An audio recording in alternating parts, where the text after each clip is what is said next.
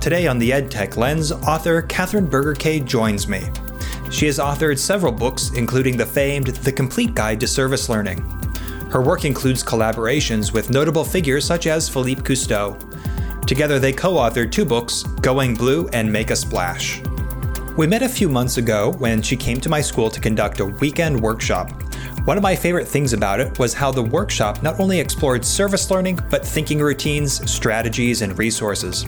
Her book, The Complete Guide to Service Learning, has really become an invaluable resource in my own daily practice. Kathy, thank you for joining us today. In today's episode, let's explore how technology has played a role in the work that you do as a service learning specialist.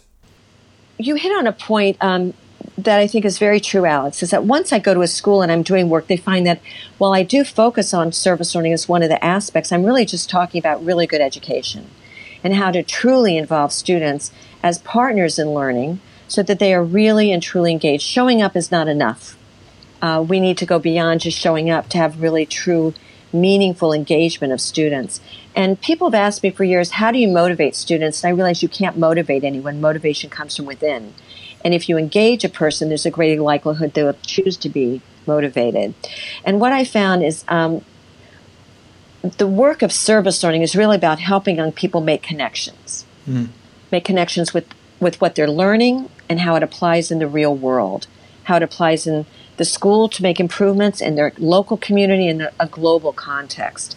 And technology is a great part of that. Of course, you can do all these things without technology. Technology can enlarge the way we can connect around the world or even locally, or we can produce materials and products that we can share through technology. So technology has always been a piece and a part where you can really use it as a vehicle in all of the 5 stages of service learning. And that's something else I think is critical for your listeners to understand. When I think about service learning, there's 5 key stages. Students investigate an issue, and in the way we investigate, they really learn about an authentic need. Once I've identified and really authenticated that need, then they move to preparation and they go deeper with their inquiry and really explore it from many different angles, often with partners or experts. And then they decide what kind of action would be the best action to take. Either direct service, where they're working directly with people, the planet, or animals. Indirect service, which can be something more remote or something they're not involved in exactly on the spot of delivery. They can do advocacy work, which is kind of giving voice to a cause, or they can do deeper research that helps other people move forward. Along the way, they reflect, and then they demonstrate and share their results of both their learning and their service. So service learning has those 5 stages, and within that, there's ample opportunities to use technology in many forms. The way you describe the inquiry process of service learning sounds a lot like other subjects like individuals and societies or design. But I really like the way that you talked about motivation versus engagement. It reminds me a lot of John Hattie's work, in which he found that one of technology's strengths in the classroom is actually engagement. But what would you say is the reason why service learning matters? If you were anything like me as a student when you were in school, I'm going to bet every now and then you were looking out the window wondering, why am I learning this? Well, I think that's one of the reasons service learning matters, is we have a big question. Why are we learning this? Why am I learning this? I know I'm learning it for a grade. I'm learning it to please my parents. I'm learning this so I can go to college. But for what purpose? What is the point? And a lot of young people and a lot of teachers wonder, why am I teaching this? I mean, we're looking for the purpose or the why, that internal motivator to get us up in the morning and excited about being in that classroom. And service learning moves the point of learning from just getting a good grade or making other people happy to doing something that's personally satisfying, where we can see that what we've learned can actually move the needle in something. It can actually make something better for another person. And in doing so, there are always, when done well, reciprocal consequences. We all benefit from it. It's not just one person is thriving from this, but we all benefit. Now, I do have to just backtrack for a second because I said doing something well. And we all know we can take many things and kind of screw it up or do things that could even be harmful. And if students approach service learning, or a school approaches service learning as we're going in to save people, or we're going in because we're better than, or we have more than, or we can do to people, that's not the right angle.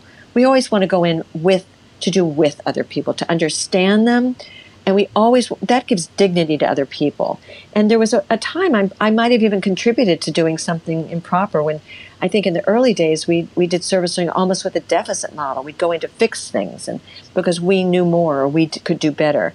And that's long gone, I hope, from anything I do. We want to go in with an asset-based model and learn from other people who they are and what they value and how we can partner together. So service learning can be done with assets, looking through an asset lens. But what I've learned in my travels over these last years is I've yet to meet a student at any school, international, independent, or public in the United States or public abroad, because I work in public education at other places in the world. I've never yet met a student who knows the word assets. It's fascinating to me. It's not a word we use a lot.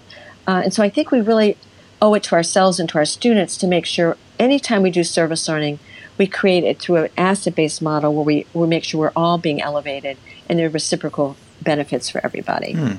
Thank you for that. Do you think you could take a moment and explain a little bit more about what you meant by deficit model? Yes, I think if we go in and I can give you an example. If I read a student's reflection after they went to, let's say, a very poor community, whether it's in Korea or China or Cambodia or New York City, and after spending time in that community, maybe even doing what they think is good service learning, their reflection is, oh, I'm so glad I don't live in that poverty. I'm so glad my life is different. Wow. Or I gave that child the happiest day of their life. Now, that may sound like, would any kid really say that? And I'm here to say, yes, I've read those kind of reflections. So if students are walking in and that's the outcome, we've given them a deficit-based model. But if they walk in and come out of an experience and said, say, in that same community, say, I met this fellow who could fix anything with duct tape. I mean, I've seen people understand how to use natural resources in a way that have no waste at all. Or that child had an exuberance of life, even though she's in a situation that offers many challenges and struggles I never have to experience in my life. So if we look at people as every person is a person of value and every person has something to offer, every community has their culture, their resources, their values, their caring for each other.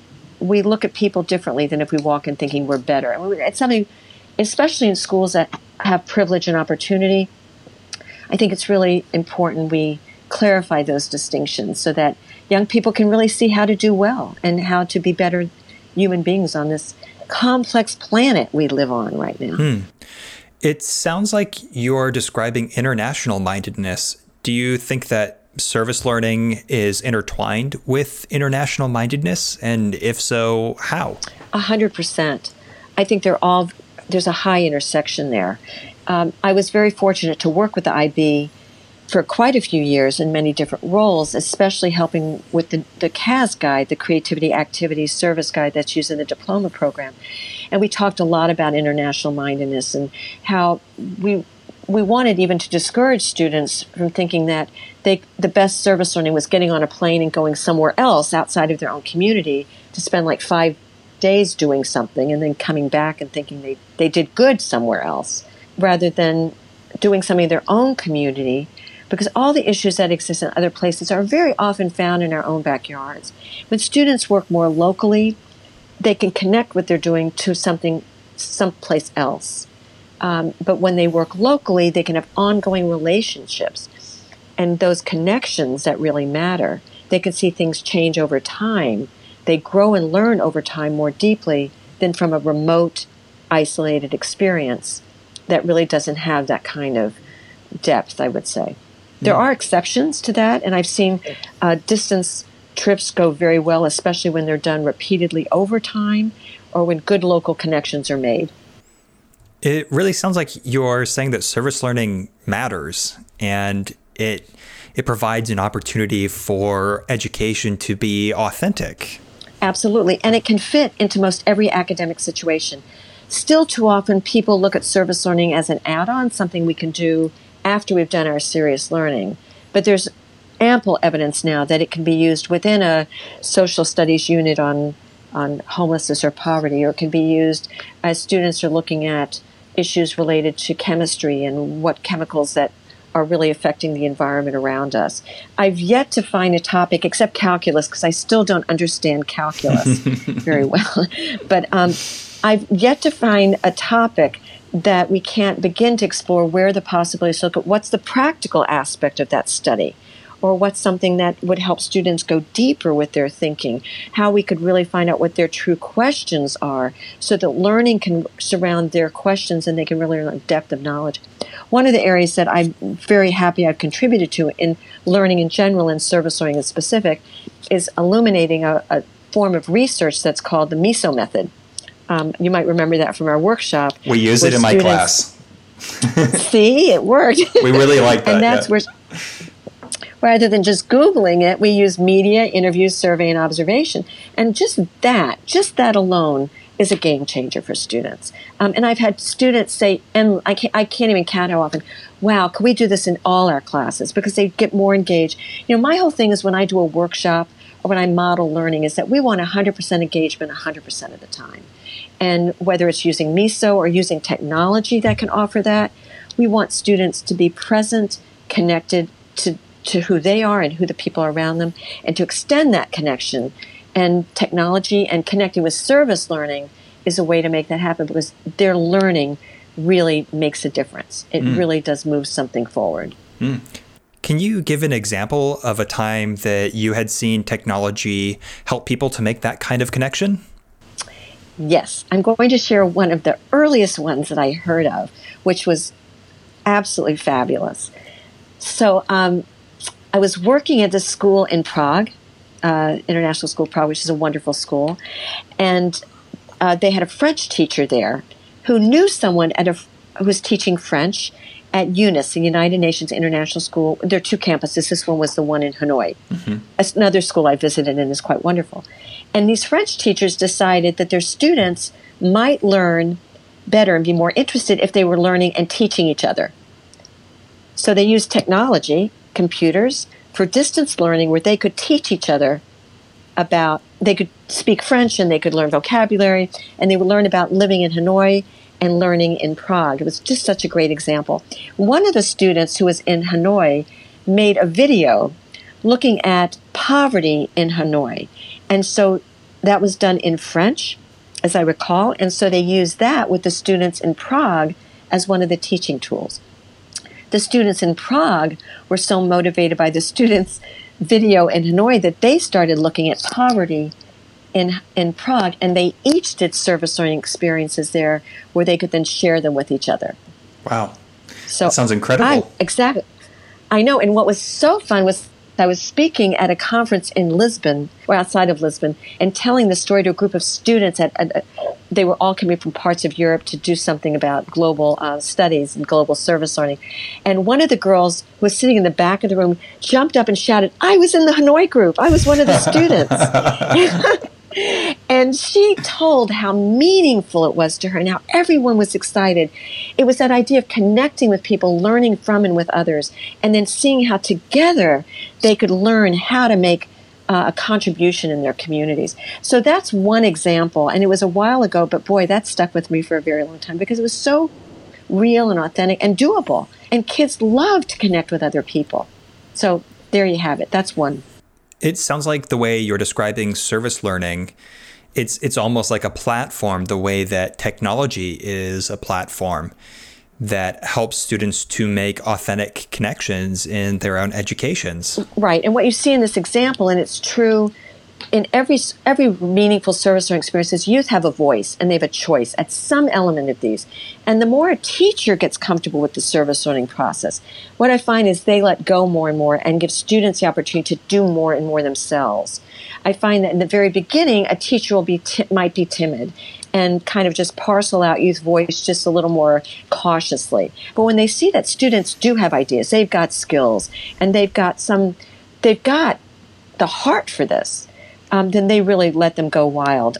One of my premises is that the more we underdirect with students, the more capability we give for them to really blossom and see what's on their mind or their visions for things. And service learning is a vehicle to really see what students will come up with. And it might be different from what a teacher would like to have happen. I've seen this happen also. The teacher says, well, I think we should do this. And the students say, no, let's do this. And the students, when you have a teacher who's willing to go with the students, it's just phenomenal, because the students, the more students can drive something, I know you would agree, the outcomes can often mean, and it doesn't mean it always works, but students, when something doesn't work, will learn persistence, resilience, and they'll come back even stronger the next go round. So are you saying that the reasons why students participate in service learning is to learn things like persistence and resilience, or are there other reasons why students should participate in service learning? Like, what's the academic value here? It's a great question. So the way I approach looking at this idea of assessment and what's the academic value is I always break it down into 3 categories. There are always knowledge points I want my students to learn, whether it's vocabulary or about history, like they need to read this, not like in the service learning paradigm I use, where you move from investigation to preparation, it all revolves around the curriculum. And if I have content students need to know about history or about social studies or about equations or about complex, chemicals and how they combine, or whatever content I need students to learn, whether it's my benchmark standards, however you want to frame it, those must be part of this process. People have asked me, how long should a service learning experience last? And I have a very easy answer. As long as students go through the 5 stages and they meet the academic markers that are necessary in this unit of study. So we're not leaving academics behind. Students are still learning the knowledge. They're also gaining palpable skills, communication skills. But we might look at which communication skills, like asking questions, asking deeper questions, interviewing skills. They might be getting the skills of organization or how to sequence or cause and effect. And then we also want to look at dispositions. Are they moving more towards an international mindedness? Are they getting a mindset that is more open to other people's perspective? Can they negotiate or exchange ideas effectively and realize it's not always my idea that's going to be the one, but I can still support someone else's ideas? So I break it down into those 3 categories: knowledge, skills, and dispositions. And I've done a lot of work on evaluation and assessment using that model, and it's very effective with teachers. And in a service learning context and in a non-service learning context, that same design has been very effective with educators. Mm-hmm. And I've used that K-12 and with higher education. Okay, so the academic value behind service learning is about knowledge, skills, and dispositions, right? So my follow-up question is, why do we call service learning service learning? This conversation so far has led us to understand that service learning is about authentic learning, about working with people. It's about engagement. So I'm just kind of wondering, why do we call it service learning? Why don't we call it something like community learning or authentic learning? Could you weigh in on this nomenclature here? Well, I have a vision. I've been doing this for quite some time. In my preferred world, it would just be good education. It wouldn't even need it. Yeah. This is just how we would teach and learn. Yeah. However, we're not there yet. Yeah. Authentic learning may not involve students taking action. We've talked more about investigation preparation, but it leads to taking action. And the action is fourfold. Like in a typical classroom, students study something about World War II, or they learn about the geography of Korea or the political environment that they're in, any subject they're learning. At the end, the action might be taking a test or writing a report or giving a presentation. In service learning, you might do those things, but you're also taking action in a form that does look like service: direct, indirect advocacy or research. And because that is part of this true service learning equation, it can't just be authentic learning. You could do authentic learning and never take action. And this is one of the, people ask me often, how is it different from project-based learning, which I think is wonderful in schools, but project-based learning also does not always end up in doing something that's authentic service. And project-based learning may not, depending on how it's done, always involve youth voice and choice. It might be very teacher directed. There's nothing wrong with this at all. It's just not the same. And design thinking has some wonderful elements to it. However, it often can stay within the classroom context and not actually do something that becomes taking action. So because service learning has an action element, it moves beyond just authentic learning to service learning. At some point, I might be willing to change the name, but not yet. But I sometimes get in discussions with people. They offer different things. I've seen it called community service learning. I've had lots of names in my hip pocket. People have called it. But for me, it still works because there's a pedagogy that supports this. I have a book written in Croatian that service learning is taught in the university there. It's all over South America, with its hub being in Argentina. It's in so many parts of the globe. When I went to China the first time, it was to work with public schools in education, and they've actually translated my book into Chinese. So it's really about good education, and it's just a wonderful pedagogy that once people understand it, they realize it's not an add-on, it's something I can do. And teachers say to me, how would I teach if I didn't do service learning? I love that sentence. How would I teach if I didn't teach service learning? Teach through service learning. Teach with that as part of my pedagogy. Teach through. Because they realize, because service learning it's like a driver. It's like a vehicle that moves our learning forward. I've had teachers say to me, well, we're going to do this and service learning. I said, well, let's look at how service learning can actually be the vehicle that moves that learning forward, where you're building these knowledge, skills, and dispositions, and the outcomes are much richer. And when they see that, and I love doing curriculum design with teachers, because it really can expand how they think about learning, and it always gets them excited. I've been very fortunate to work with many teachers who said, I was ready to leave the profession, and now I'm revitalized to do more. Wow. So actually, service learning was a vehicle not just for the students, but also for the teachers that made the whole experience meaningful for all parties. Is there a central tenet to service learning? Like the idea that service learning is meant to leave the planet better than we found it, and we're supposed to have a positive impact on the environment? Or is there some sort of embedded assumption here behind service learning? Absolutely, 100%. So I always have a couple different agendas when I'm working in service learning. One is to improve how we teach, to improve how we learn, and how to use that to make a positive contribution in some manner. And also to give young people this framework so that if they see any problem, so let's say it's summertime, or they're on spring holiday, or they're graduated school and now they're in university or in their career, and they see a problem, well, they can investigate it, they can prepare, and they can take action. Along the way, they reflect about it, and then they demonstrate and share that story. So it's a framework you could use. If they're working at Apple, for example, they might have a problem to solve, and if so, they can use the same 5 stages to solve any problem. So it's a methodology that students can own and use in their own lives, and it's a pedagogy that teachers can use to deepen and strengthen how learning happens. The one caveat I will share with you is that if teachers don't like surprises, they shouldn't do service learning, because there's always a surprise. It always has some element of unpredictability, because it's real. And like you said before, it's authentic. And, we think we're going in one direction, but something happens and it pulls us in another direction. And we have to decide at that moment as teachers, do we want to go there? Or do we have to say, oh, no, I can't do that. It's not on my my planner. This is an opportunity for teachers to get re-engaged with something authentic and real. And that, I think, is what excites teachers once they've done it. They're ready, again, to let go of the control.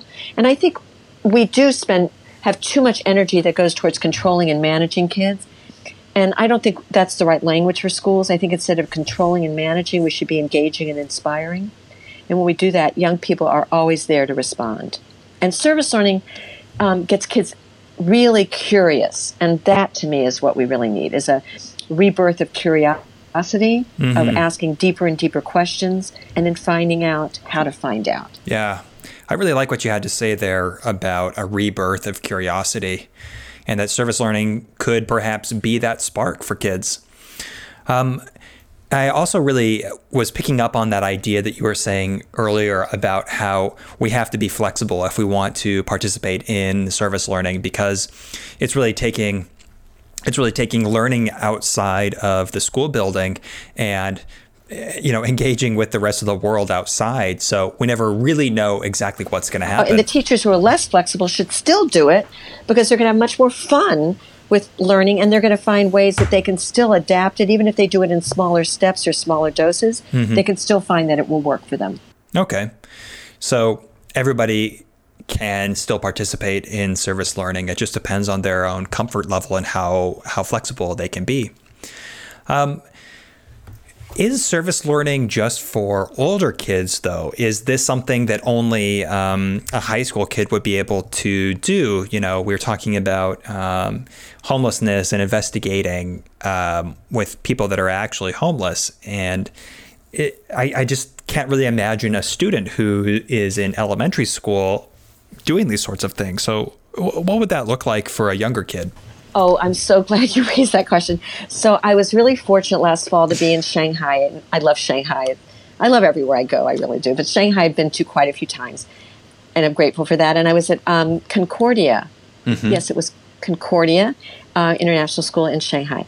And I think it was my 4th visit there. And they were telling me about a story, and I was sharing this story at a parent talk. I was talking to a group of parents, and I was using a PowerPoint, and I had not been part of this story. But the teacher had started doing service learning in a 4th grade class. They were learning about immigration and why people moved from place to place. And they were using the MISO method that we talked about earlier. And so the students decided they wanted to interview people in the community, not their school community, but in their neighborhood, and go out and find people they could interview and ask them why it is they either moved to this community. This is a community in Shanghai that has a lot of expats, people who've moved there for different reasons. So what they did was they created teams. And one student would have a recording device, one would be an interviewer, and they had students of different language abilities, so that if they were speaking to someone in different languages, they had a good opportunity that they could meet the needs of the person they were interviewing. So they used technology, and they did person on the street interviews. These are 4th graders. Wow, 4th graders doing that. That's incredible. These are 4th graders doing this. And then they took the data they collected from the people they interviewed about why they moved to Shanghai or why they moved within China to end up in Shanghai. And they took this information and using, all these different these different platforms you know about and I don't know about. They made a video of it and they gave it to the development office and admissions office at the school, and they were using it as part of an admissions video. Wow. 4th graders. Okay, so here's the best part of the story. I'm presenting this story. I'm telling this to parents. And obviously I'm a third party in here. I didn't do it. I'm not the teacher. So I was describing it. At this talk I was giving, there happened to be 2 young boys standing on the side near one of the parents. They'd apparently come with the parents to the parent night. And when I started talking about this example, one of the boys perked up and started looking really, really interested. And I took a leap and I said, "Were you part of that class?" Now, he was now a 5th grader. He said, "Yes, I was in that 4th grade class last year." I said, "Would you come up and tell us about this experience?" Now, very often, we know what it's like when students do presentations. They're very well prepped and well prepared. This boy was on the spot. I just said, "Would you come up?" He took the microphone and so articulately, he described how nervous he'd been before he did this, how all the students were nervous and how they really worked on their interviewing skills, how much confidence he gained by doing these kind of interviews and all this. So we've got knowledge on how to make these videos, how to develop interview questions, how this deepens what their understanding of immigration. It was a much richer unit. But the knowledge, skills, and dispositions he's learning are so clear. And after he spoke for a few minutes, there was another boy who was standing next to him. I said, "Well, would your friend like to tell us about the video you made?" And this 5th grader just seamlessly handed him the microphone and called him by name and said, "Would you like to share about the video?" Well, it was the best part of the presentation, no doubt, that these kids could speak authentically. Now, might they have been able to do that without this experience? Maybe, but you could see the direct link between them using technology, going out into the community, interviewing people, making videos, sharing that with other people to give them the confidence to stand in front of a room full of parents and describe their experience. So yes, young kids, I can tell you examples of kids as young as kindergarten, first grade, all the way up, who involve themselves in service learning and likely use technology. I know of kindergarten students in Prague who did a whole unit on food. They started a bakery in their schools, and each kindergarten class had their own bakery. They did advertisements that went through the school, and they made a video about their project and wrote a cookbook. So these students in kindergarten were using technology better than I could. Wow. Do you think that if the students hadn't been using modern technologies like the ones you had just mentioned, let's say they were using paper and pencil, do you think that the learning would have been as effective? Perhaps, but I think having the use of technology gives them just a whole new set of skills and tools that are part of their lives. They're digital natives. I'm a digital immigrant. So as digital natives, we want to, increase that opportunity. But I also want to say there are many other ways technology can enhance a service learning experience.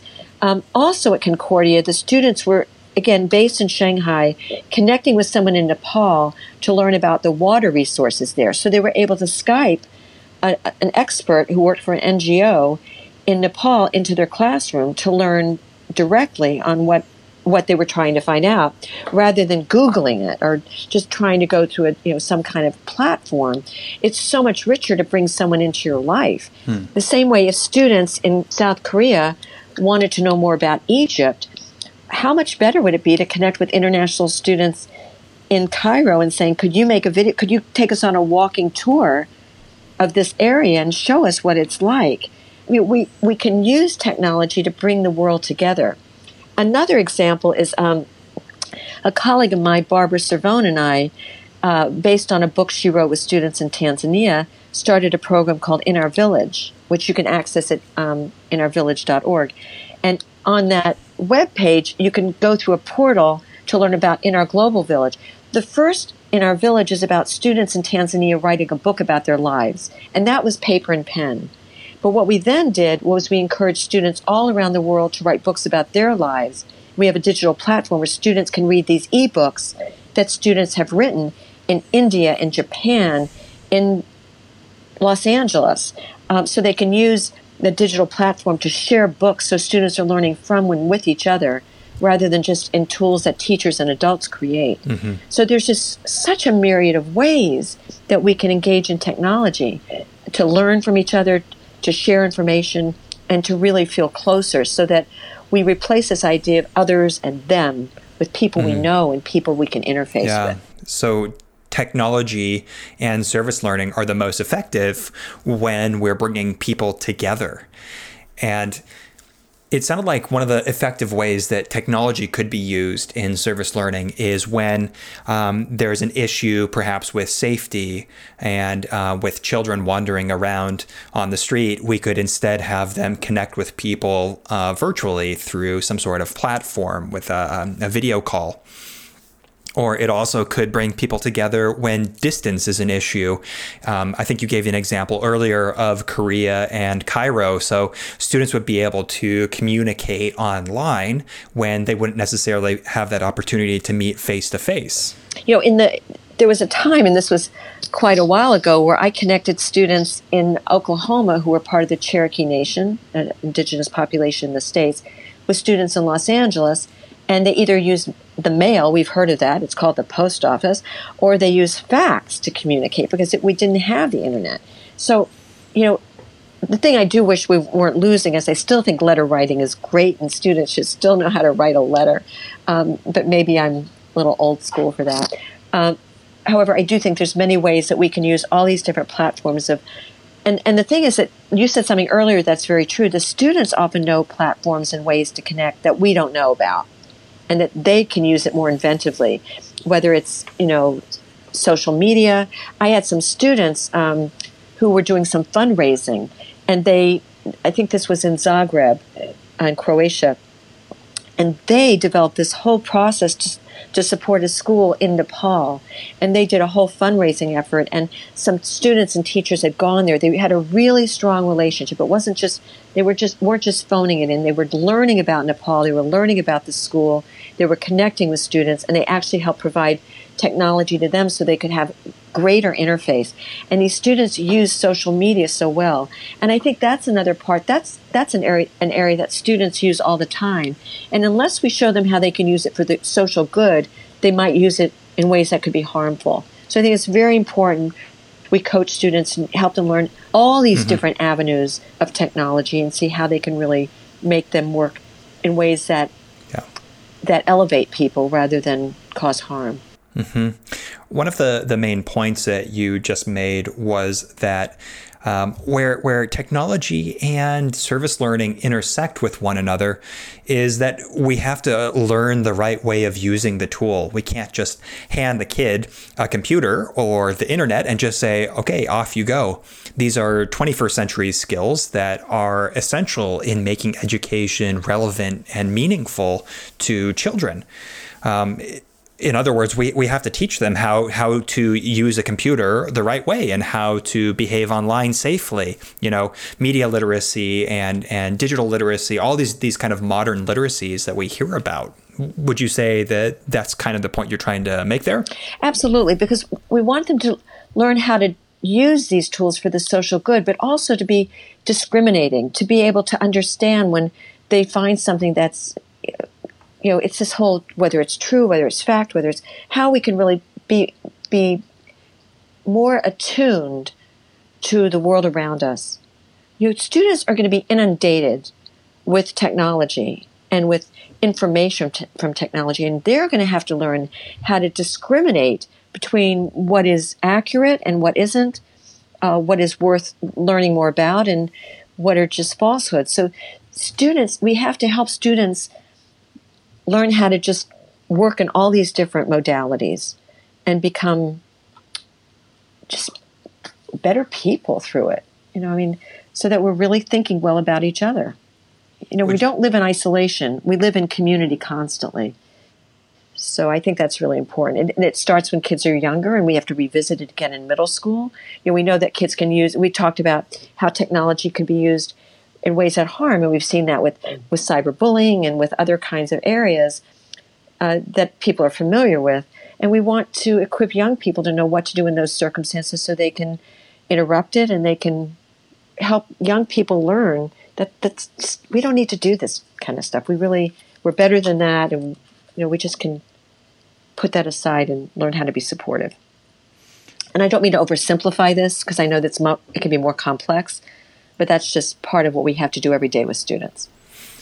It sounds like you're saying there that almost the purpose of education is to make better people. Would you agree or disagree with that sort of statement? I've thought about that a lot, and I think I'm going to just go even a little more specific. Education should make better neighbors. We want people to grow up to be a neighbor we want to live next door to. Yeah.